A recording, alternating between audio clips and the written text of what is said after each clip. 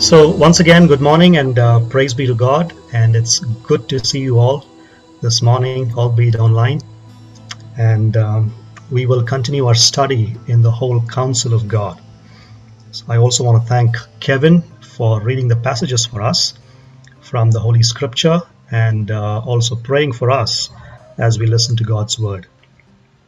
So please give me your undivided attention for the next 45 minutes. I will not take more than that, but we need to understand the last segment of the history of Israel before we get into the intertestamental period, or the years of silence as we call it, but they were not so silent. Ezra and Nehemiah is what we'll be looking at today. But before that, before we move there, let me begin with an illustration as always. The story is told of a cowboy who goes to buy some life insurance from an agent. And the agent asked him if he had any accidents in the past year. And the cowboy immediately replied and said, "No, I didn't have any accidents." And the insurance agent was shocked by his response. He said, "I had heard that you were in the hospital at least 3 times last year. Why are you saying that there were no accidents?" He said, "Yes, I was in the hospital because I was kicked by a horse, I was chased by a raging bull, and I was bitten by a snake." And the insurance agent was even more shocked this time with the response, and he asks, "Weren't they accidents?" The cowboy looks at him and says, "No, they all had a purpose. They all had a purpose." You see, this cowboy realized that there are no accidents, or there is no such thing as an accident. Please have this thought at the back of your minds as we listen to God's word this morning. We've been studying through the whole counsel of God.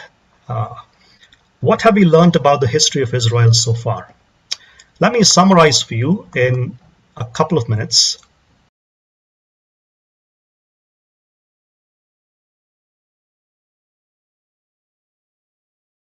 Let me summarize the story so far here. Let me go in time back to Saul and then move on from there.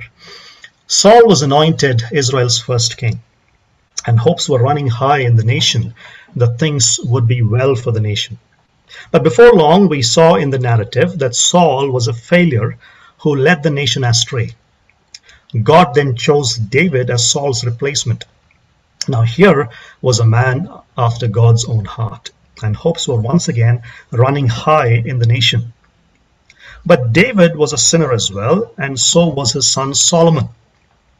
And because of Solomon's sin, the kingdom was divided into 2. And soon, due to the sin of the people, the land was spewing them out of the promised land. So the northern kingdom of Israel was scattered by the Assyrians, and the southern kingdom of Judah was carried off into exile by the Babylonians. Now Judah is in exile right now in Babylon.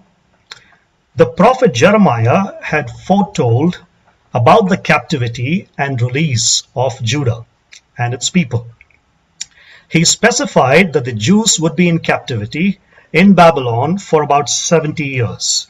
In Jeremiah 25 verses 8 through 12. If you look at the passage there that's on the slide, you will see that, and you will see that highlighted portion of the verse that says that they would be in captivity for about 70 years. So they were in captivity for 70 years, and at last the time has come for the exiles to return to the promised land.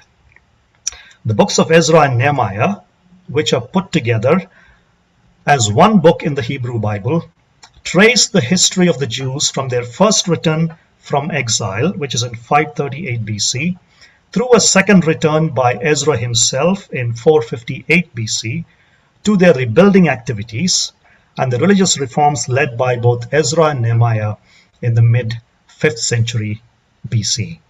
So this is the entire story. You go all the way from 538 BC, which is the time of the first return from exile, all the way to the mid-430s or even 430 BC. So you're covering about almost 130 years. When we read the books of Ezra and Nehemiah, there is one theme that is emphasized throughout the books, and that is God is faithful. God is faithful. He keeps his promises by bringing the Jews back to the land so they could build their temple, build their city, and build their lives. God is faithful, and he keeps his promises by bringing the Jews back to the land so that they could build their temple, build their city, and build their lives. We are right now in the time of the Persian kingdom. Babylon is history now, as it fell to Persia in about 539 BC. Let me show you a list of the Persian monarchs so it'll help us understand the books better. You have Cyrus, the first monarch, the first king of Persia. He is mentioned in the book of Ezra. And then you have Darius the First, who is also mentioned in the book of Ezra. Cambyses is not mentioned. You have Xerxes, who is also called Ahasuerus, mentioned for us in the book of Esther. And then you have Artaxerxes. We have in both the books of Ezra and Nehemiah. So 4 kings of Persia are mentioned in these 2 books. That is Cyrus, Darius the First, Xerxes, and Artaxerxes. Okay, so we are looking at the time period when these monarchs reigned over the Persian Empire.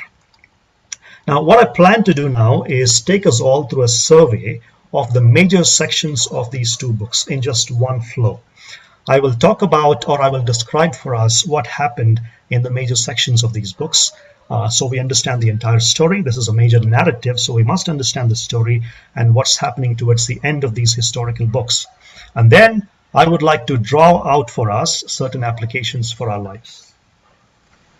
First thing that we need to look at in the return is that there was a first return and the rebuilding of the temple. The first return and the rebuilding of the temple. Look at Ezra chapter 1, verses 1 through 4. In the first year of Cyrus, king of Persia, the word of the Lord by the mouth of Jeremiah, that the word of the Lord by the mouth of Jeremiah might be fulfilled, the Lord stirred up the spirit of Cyrus, king of Persia, so that he made a proclamation throughout all his kingdom and also put it in writing. Thus says Cyrus, king of Persia, the Lord, the God of heaven, has given me all the kingdoms of the earth, and he has charged me to build him a house at Jerusalem, which is in Judah. Whoever is among you of all his people, may his God be with him, and let him go up to Jerusalem, which is in Judah, and rebuild the house of the Lord, the God of Israel. He is the God who is in Jerusalem. And let each survivor in whatever place he sojourns be assisted by the men of his place with silver and gold, with goods and with beasts, besides freewill offerings for the house of God that is in Jerusalem. So we look at the first section, which is the first return and rebuilding of the temple. That is in Ezra chapters 1 through 6. So keep your Bibles open here at Ezra chapter 1, and we'll be slowly making our way through all these 6 chapters, but we'll be brief because we'll have to finish everything in the next 45 minutes. All right, so we're looking at the first return and the rebuilding of the temple in Ezra chapters 1 through 6.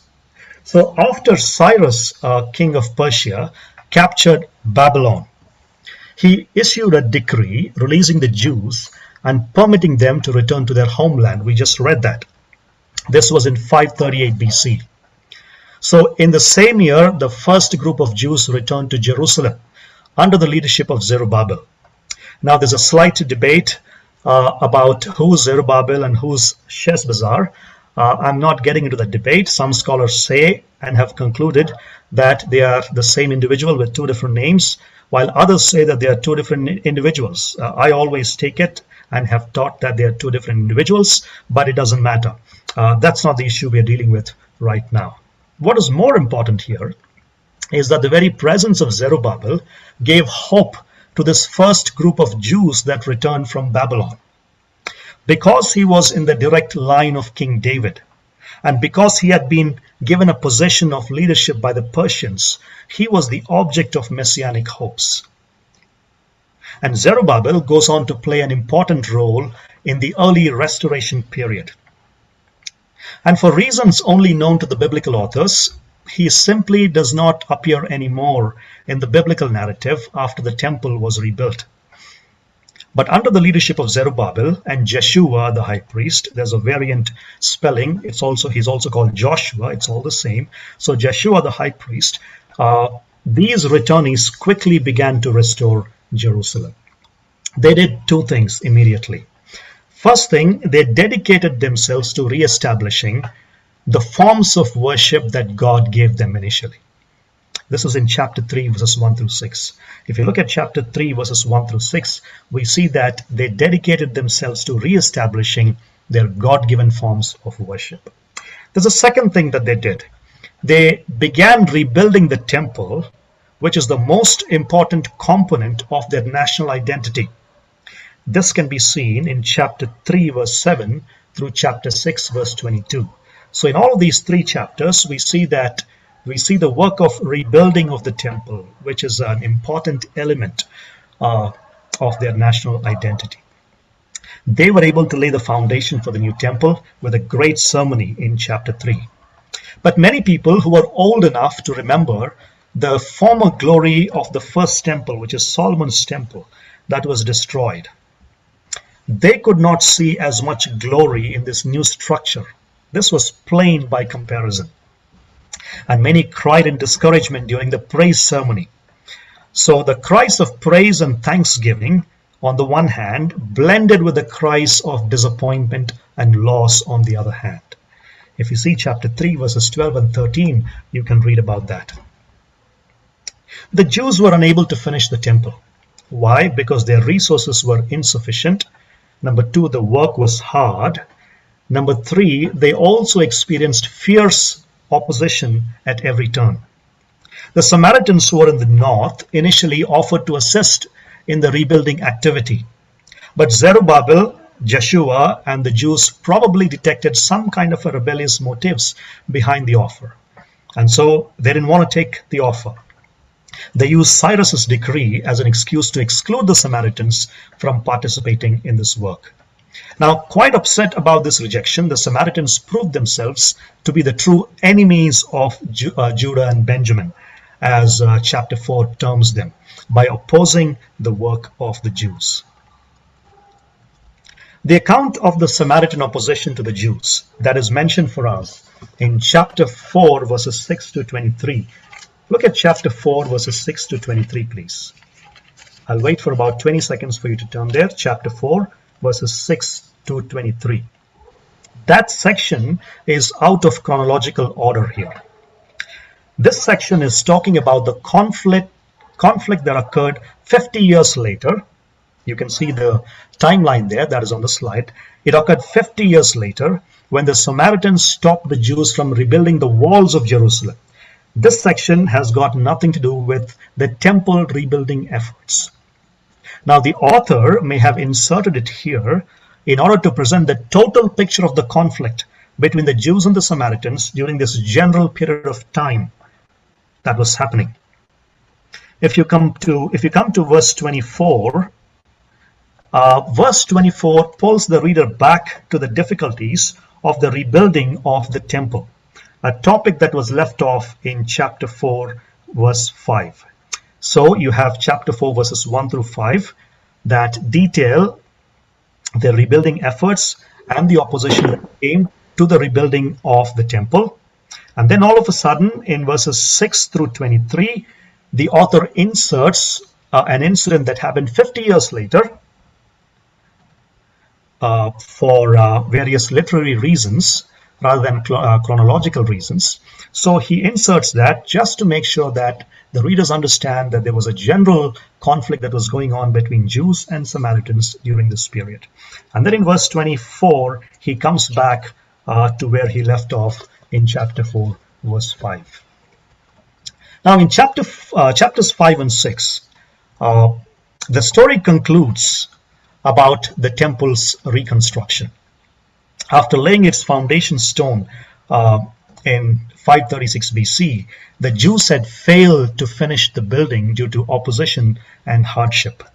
16 years later, the Spirit of God moved the prophets Haggai and Zechariah to inspire the people of God. Haggai the prophet, and we'll talk more about him in the next week, Haggai the prophet urged the Jews to pay as much attention to God's house as they did to their own houses. Zechariah encouraged the people with the visions that he saw and sermons that he preached about future blessings if only they would obey God's will. And their ministries motivated Zerubbabel, Joshua, and the people to continue the work. And despite the ongoing opposition from their neighbors, the Jews completed the temple in 516 BC, that is 516 BC. This is the finishing of the second temple, and they re-established the priests and Levites with a joyful celebration. And you can see that in chapter 6, verses 14 through 18. So that is the first section of these two books, where the return of the first group is mentioned and also the rebuilding of the temple. We come to the second section now, which is second return under Ezra. Ezra chapters 7 through 10. Second return under Ezra. Ezra chapters 7 through 10. The second section of this book of Ezra narrates for us Ezra's return to Jerusalem and his ministry there. The author obviously has skipped up approximately some 58 years from the construction of the second temple to Ezra's return in 458 BC. So from the time of the finishing of the second temple, which we just saw, to the time of Ezra's return to Jerusalem, there is a span of about 58 years that have passed.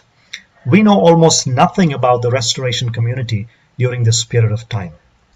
But Ezra wants to come back to Jerusalem, and he did. Ezra was a towering figure of this restoration community.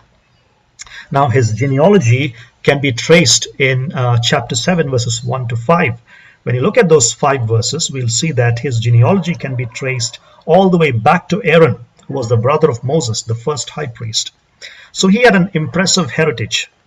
It also validated Ezra's right to function as a scribe, which meant that he was a student and a teacher of the law.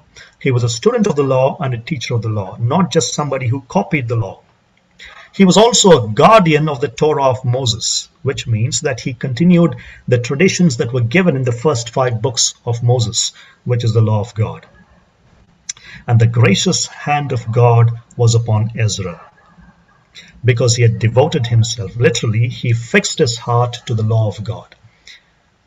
He was an effective scholar because he sought not just to study, but he sought to do more than just study. He took efforts also to live and teach God's ways to people. Live God's ways in front of people, and also teach God's ways to people. So in 458 BC, Ezra led a second group of Jews back to Jerusalem from exile in Babylon, some 80 years after Zerubbabel's first return. The first return that we talked about was 80 years back, and now in 458 BC, Ezra is bringing a second group of exiles from Babylon back to Jerusalem.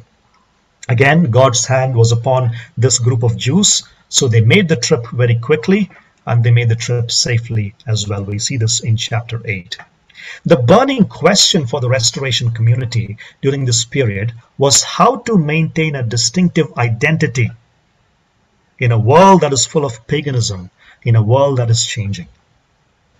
How do we maintain a distinctive identity in a world that is changing and a world that is full of paganism? With the loss of Davidic kingship and national freedom, the Jews had lost all visible signs of God's blessings. So how could little Judah maintain a national identity as the people of God in such a vast Persian empire?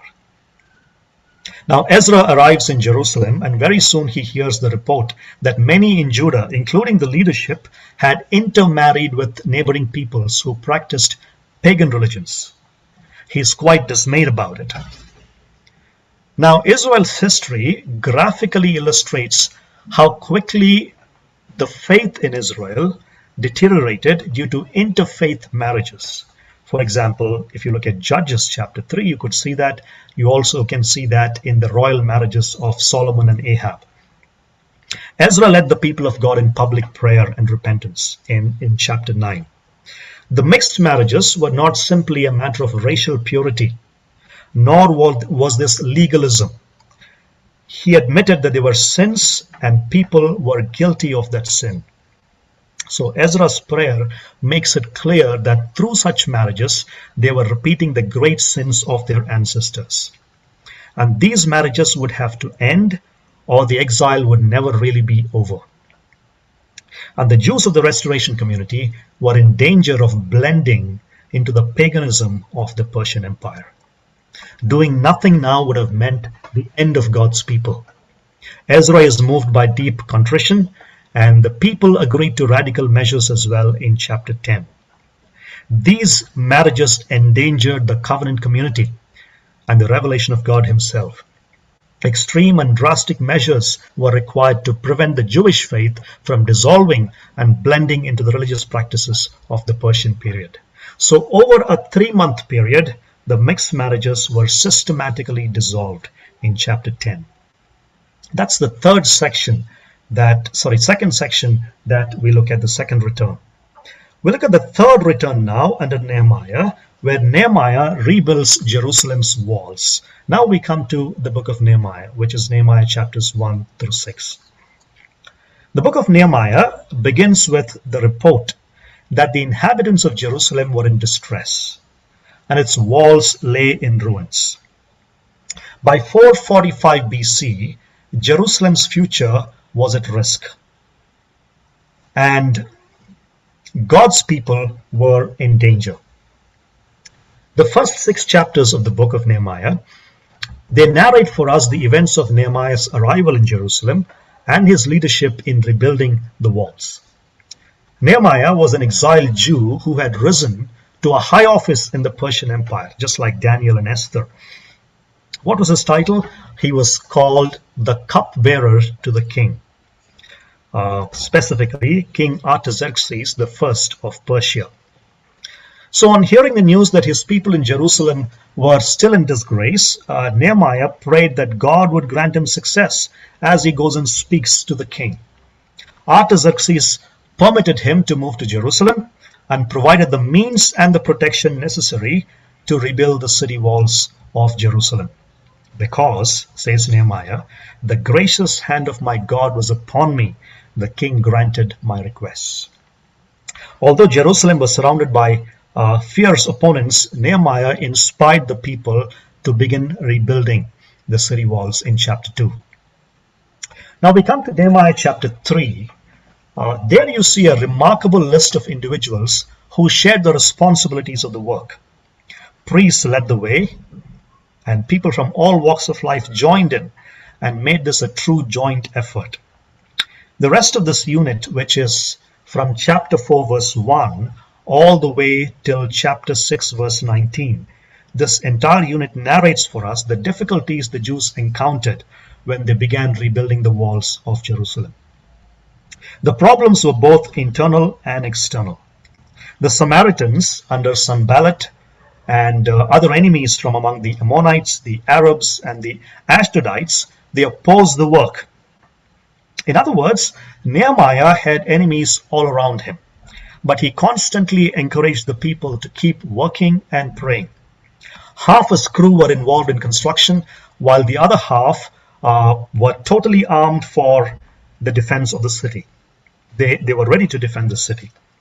And his method of dealing with opposition was always prayer followed by appropriate action. His method was dealing with the opposition was always prayer followed by appropriate action. And he always gave the credit of his success to God. Always gave the credit of his success to God. Nehemiah was concerned with more than Jerusalem's physical structures. The city's social problems also threatened to undo God's work among the Jews. We can see that in Nehemiah chapter 5.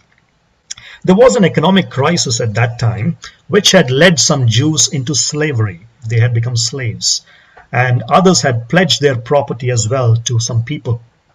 This kind of social injustice would turn the physical rebuilding activity into a futile one. So Nehemiah asked for compassion from the leaders. Debts were forgiven. Economic stability was restored at that time. And Nehemiah's remarkable leadership is exemplary, especially in chapter 5, if you read that. His ability to lead the people to make hard moral decisions was undoubtedly because of his leadership by example. He led from the front by example. How did he do that? He refused to accept the governor's expense account, which the other governors before him had used. These monies came from the taxes that had caused much of the hardship among the people in the first place, and so he didn't want to use that money for himself. In many ways, Nehemiah provides a beautiful example of Christian stewardship. Now let me just make one point here and then move on. Some things are legal but not right for the Christian. Some things are legal but not right for the Christian. The closer we draw to God, the less we ask what is permissible, and the more we think about what pleases God. The closer we draw to God, the less we ask what is permissible, and the more we think about what really pleases God. Moving on to Nehemiah chapter 6. The external opponents to Nehemiah's work tried one more approach. Now, if you remember, in chapter 4, they began mocking and deriding the plans to rebuild the walls. Then they tried to intimidate the builders. Here they attack Nehemiah personally.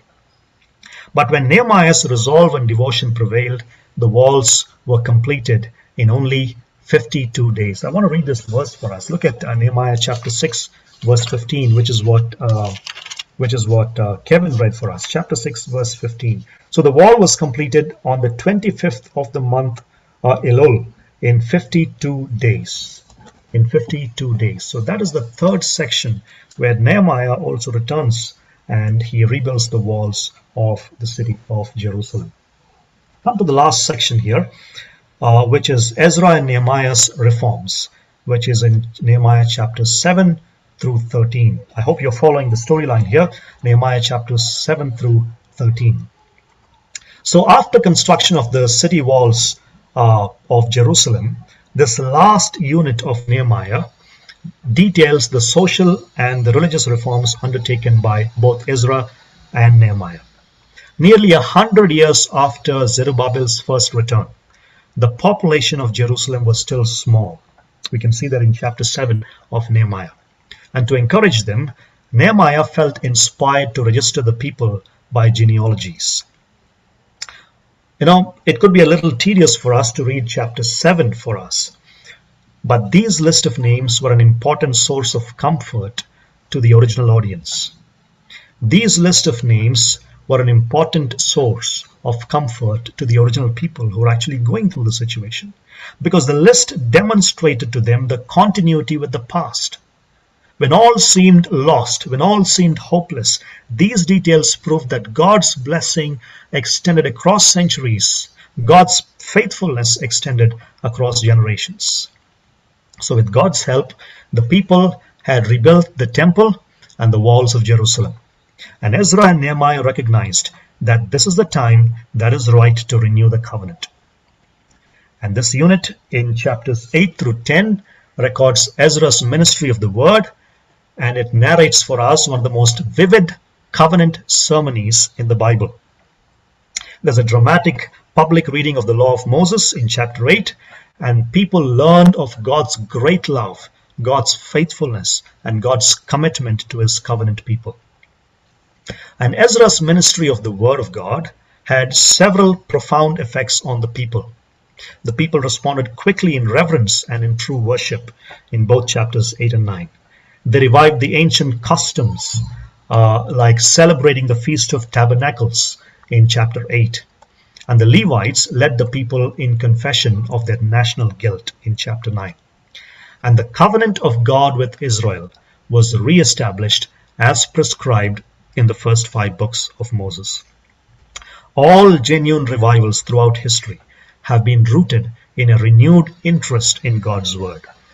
All genuine revivals throughout history have been rooted in a renewed interest in God's word. The remaining part of the book of Nehemiah recounts for us other measures that Nehemiah took to strengthen the people of Jerusalem. The restored city was now able to hold a bigger population. So Nehemiah 11 describes how more citizens were brought to live in there, and it also lists the city's expanded population. In chapter 12, we see a list of priests. That highlights for us continuity with the past as well, which was vital for the well-being of the nation. Then in chapter 12, once again, which is the climax of Nehemiah's career, we see that there's a great joy and celebration. The people dedicated Jerusalem's restored walls, and this great dedication parallels the dedication of the temple that we saw in Ezra chapter 6.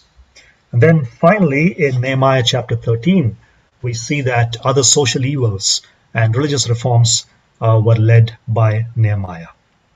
So this is the 4 major sections that we see in both the books of Ezra and Nehemiah. I hope you follow along in the story. But as I read these books and as I look at these 2 books of Ezra and Nehemiah, I come away thinking that these men, Zerubbabel, Ezra, and Nehemiah, along with the prophets Haggai, Zechariah, and Malachi as well, made a tremendous impact on the community of the returned exiles. They made a tremendous impact on the community of the returned exiles. We'll look at some of the applications that we can draw from the storyline and the survey of these 2 books. I'll keep them very simple. I'll keep them pretty straightforward for all of us to hear and apply to our lives.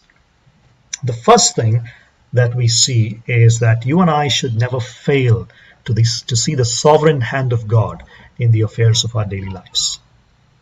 Never fail to see the sovereign hand of God in the affairs of our daily lives, even in the mundane things of life. The books of Ezra and Nehemiah portray a God who's sovereign and who's faithful to his covenant promises in spite of the failures and faithlessness of men. You know, Proverbs 21:1 says this. We all know this. Some of us know it by heart. The king's heart in the hand of the Lord is like a river of waters. He turns it wherever he wishes. The truth of this proverb is exemplified in the 2 books of Ezra and Nehemiah. Both Ezra and Nehemiah recognize Yahweh's ability to bring to pass his will. They recognize Yahweh's ability to bring to pass his will. They also recognize Yahweh's involvement in their own work when they are committed to his plan. Did you hear that? Ezra and Nehemiah recognize Yahweh's involvement in their own work when they are committed to his plan. At every step, when they desire to glorify God in their plans, a door opens for them, and they perceive the hand of God. Does Ezra want to go to Jerusalem to teach the law? He seeks permission from the Gentile ruler Artaxerxes. Permission is granted. This is the hand of the Lord upon me, says Ezra. Does Nehemiah want to help re-establish Jerusalem and Judah? He prays that God might allow it. He tells his desires to the king. Permission and even more is granted from the king. And Nehemiah says, it is the gracious hand of my God upon me.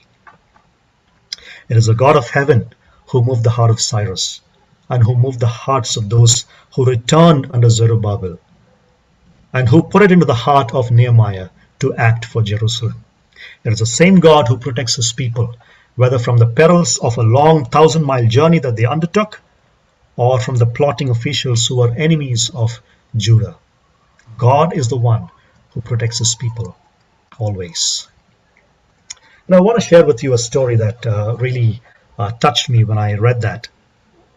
This is a story from the 1920s from Russia, where Stalin ordered that all the Bibles be taken away and even believers be killed in Russia. So all these lakhs and lakhs of Bibles were taken away, and they were stored and tucked away in a godown somewhere that was known only to Stalin and his cohorts. So the believers were sent to prison, and many died because they were called the enemies of the state. Now, only recently, someone mentioned that they knew a warehouse that existed outside a particular town where lakhs and lakhs of Bible had been stored since the time of Stalin. And so trucks and trucks were dispatched, and several Russians were asked to help to load the Bibles into these trucks. One young man came forward. He was a skeptic, a very hostile person to the Christian faith. He was an agnostic at a university, and he only came for the day's wages, because he didn't have money and he wanted some day's wages. So he thought he'd help load the Bibles into the truck. And as they loaded the Bibles, he wanted to just see why there were so many Bibles there, and he wanted to steal one Bible.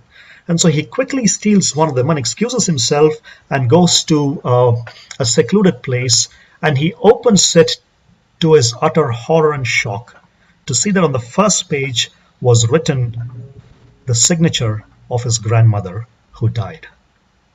She was a believer in Christ. It was her personal Bible. Is it an accident? Absolutely not. What are the odds that you go to a stack that has lakhs and lakhs of Bible, and you want to steal one Bible, and when you actually steal it, you find it to be your own grandmother's Bible, who was a believer in Christ? Never fail to see the sovereign hand of God in the affairs of our daily lives. Never fail to see the sovereign hand of God in the affairs of our daily lives. I don't want to push the point further. You know what I'm talking about. I know what I'm talking about. The second thing that we learn here is that you and I must trust God in the midst of opposition, even unrelenting opposition. You and I must trust God in the midst of opposition, even unrelenting opposition. There is much opposition in these books, and we just surveyed that. Enemies tried to stop the work on multiple occasions. They troubled the laborers, even hired people to frustrate them. There was political back and forth, criticism, mocking, and even physical attacks in Nehemiah chapter 4. Hear me, please. When you do something for God, be sure to face opposition. When I do something for God, I can be sure that I will face opposition. You know, today we view conflict, criticism, and any kind of opposition, even a minor opposition or difficulty, as a sure sign from the Lord that we need to leave our church, or quit the ministry, or drop out of leadership, or give up on serving within the body of Christ. We take even the most minor opposition as a sure sign from God that we need to stop doing what we are doing. I want to read for us a couple of verses, very interesting verses from the New Testament that come to us from 1 Corinthians chapter 16. 1 Corinthians 16, verses 8 and 9. Please turn there with me. 1 Corinthians 16, verses 8 and 9. Paul says this, "But I will remain in Ephesus until Pentecost, for a wide door for effective service has opened to me, and there are many adversaries." Interesting, isn't it? A wide door of effective service has opened to me, and there are many adversaries. Paul is indicating his desire to stay in Ephesus for a while longer before he moves on to Macedonia and Corinth, because he says there's a wide door for effective work that is opened to me. And also, there are many adversaries. I find this very interesting that Paul would bring these two phrases together. A wide door of effective ministry is open to me on the one hand. On the other hand, there are many adversaries. Paul clearly has no trouble seeing that a wide door of effective work can exist at the same time and in the same place as many adversaries. A wide door of effective ministry can exist at the same time and in the same place as many adversaries. In other words, Paul does not see opposition in the work of ministry as a sure sign from the Lord that his work is finished, but just the opposite. He sees opposition as properly existing alongside a wide open door for ministry, in this context at least. I wonder, humanly speaking at least, how many wide open doors we have turned away from in our lives and ministries simply because we took opposition as a sign that it was time for us to move on to something different. Paul's words here should serve as a helpful reminder to us that the presence of opposition in and of itself, now don't get me wrong here please, and hear me very clearly, the presence of opposition in and of itself is not an indication that our work is finished in the place where we are currently serving. In fact, just the opposite may be true in many cases. God's work and God's word will most definitely produce a certain amount of opposition. No matter who we are, no matter where we serve, it'll produce a certain amount of opposition at least. It might make some people uncomfortable. It'll make some people angry. And it might even make others rise up in opposition against us. It always has been that way, and we ought to expect it in our lives and prepare ourselves in advance for it. And if you and I are willing to interpret our circumstances in light of our calling, if you and I are willing to interpret our circumstances in light of our calling, and if you and I are willing to trust God in the midst of opposition, even relentless opposition, you and I can be of much use for the kingdom. Trust God in the midst of opposition. And I say this to you as sincerely as I say this to myself. Trust God in the midst of opposition, even unrelenting opposition. Thirdly and lastly, make prayer your daily discipline, realizing that God acts in response to your prayer. I must make prayer a daily discipline, realizing that God acts in response to my prayers. Ezra calls the people to fast and pray for a safe journey, and he says God answered our prayer. Nehemiah calls on God because of his burden for Jerusalem, and God answered his prayer. He prayed regarding the opposition he was receiving, and God again answered his prayer. When he was afraid, he prayed and God gave him courage. Ezra and Nehemiah understood there's nothing you can do until you pray. Ezra and Nehemiah understood there's nothing you can do until you pray. They understood the necessity and the importance of prayer for a life of faith. I want to share this illustration from the life of Hudson Taylor, and then I'll quickly wrap up. When Hudson Taylor was sailing to China to begin his missionary work, his ship was in great danger at one point on the journey. The wind had died and the current was carrying them towards sunken reefs, which were very close to islands that were inhabited by cannibals. They went so close that they could see these cannibals building fires on the shore. They tried everything, but to no avail. In his journal, Hudson Taylor records what happened next. He says, the captain said to him, "We've done everything that we could, but nothing is working." And then Hudson Taylor says, as soon as the captain said this to me, I had a thought that occurred to me. I responded, "No, there is one thing more to be done. There are 4 Christians on board here. Each of us will retire to our cabins and will pray that the Lord will have mercy and immediately give us a breeze for us to float away from here." And all the 4 retired to their cabins. They began to pray, and Hudson Taylor, he is confident that God is going to answer his prayer, and he goes up to the deck, calls the first officer, and he says, "Can you let down the sails?" And the first officer doesn't understand what he's talking about. He says, what good will that do? He said, I just prayed to God that he would send a wind for us. It is coming immediately. Please let down the sails. Within minutes, the wind began to blow, and it carried them safely past the reefs. And Hudson Taylor wrote this in his journal, and I want to read these 3 lines for us. Thus, he says, God encouraged me before landing on China's shores to bring every variety of need to him in prayer. So through this incident, he says, God encouraged me before landing on China's shores to bring every variety of need to him in prayer, and to expect that he would honor the name of the Lord Jesus and give the help each emergency required. And give the help each emergency required. He is not saying, neither am I saying, that every prayer of ours will be answered in exactly the way that we want it answered.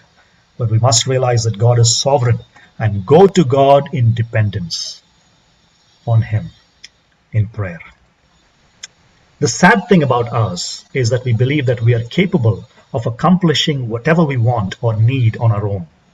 And so we rely on ourselves instead of relying on God, and we don't pray. Yes, we are incredibly valuable. That is true. Yes, we've been created in the image of God. That is a stunning reality for us that the Bible talks about. But we must never forget that we were created to depend on God as well. Self-dependence is a sin that stifles our prayer life. Self-dependence is a sin that stifles our prayer life.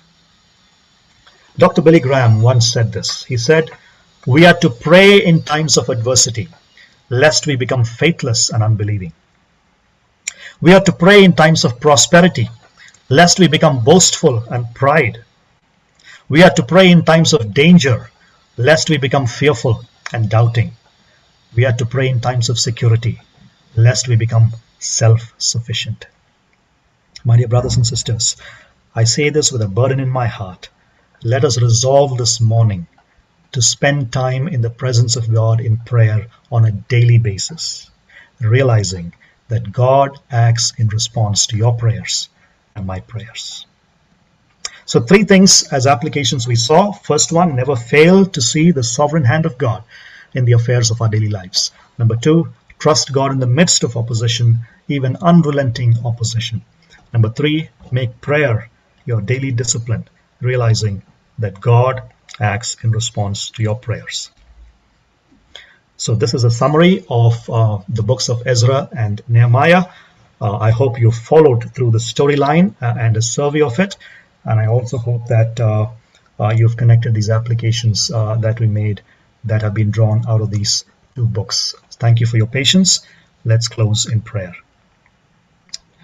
Father God, we want to thank you for this time. We want to thank you for your word that detailed for us this morning the events that happened in the time of the Persian Empire. When your promises came true in the life of the nation of Judah. When you promised them that you would discipline them for a period of 70 years. There was an expectation that God is faithful and he will take us back to the land, our land of inheritance that he has given our forefathers. Thank you for your faithfulness, O Lord. Thank you for your faithfulness that shows up every single day of our lives. Thank you for your love. Thank you for your mercy. We see, O Lord, that Ezra and Nehemiah, as they went about the daily events of their lives, as they took part in the kingdom work of the restoration of the Jews back to the promised land, they realized that without your help, without your sovereign hand upon them, and in the events that they are involved in, every effort would be futile, O Lord. Help us also today to realize that every waking moment of our lives and go to you in prayer, in dependence on you for everything that we do, especially the work of the kingdom. Help us to realize with greater intensity each new day that we must depend on you, depend on your strength, and help us to see everything as a result of the sovereign hand of God acting in history, acting in our lives. We want to thank you, O Lord, for the sovereign God that you are. We want to thank you that nothing happens by accident. We want to thank you that you control everything, even nations, even kings. You bring one nation to punish the other, and you punish that nation for its own sin as well. You are sovereign, and ultimately, you are the one who judges, sitting on the throne of judgment, and we must bow to you. Help also to realize that you bring about opposition often for our good, so that we can depend on you more and more. We can realize that God can shape our character through this opposition.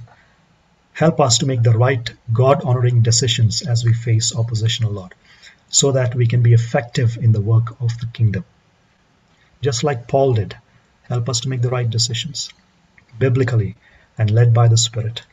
We also pray that we would make prayer a daily habit, depending on you for every single thing that we do, O Lord, both as individuals and as a church as well. We want to thank you for this time. We want to thank you for your word and the applications that you gave us. Help us to implement these in our lives to the glory and the honor of your name. And we know, O Lord, that you who began the work of restoration in your Son, the Lord Jesus Christ, will finish everything at his coming, where we'll rejoice in your presence forever and ever. And we want to thank you for that hope. In Jesus' name I pray. Amen.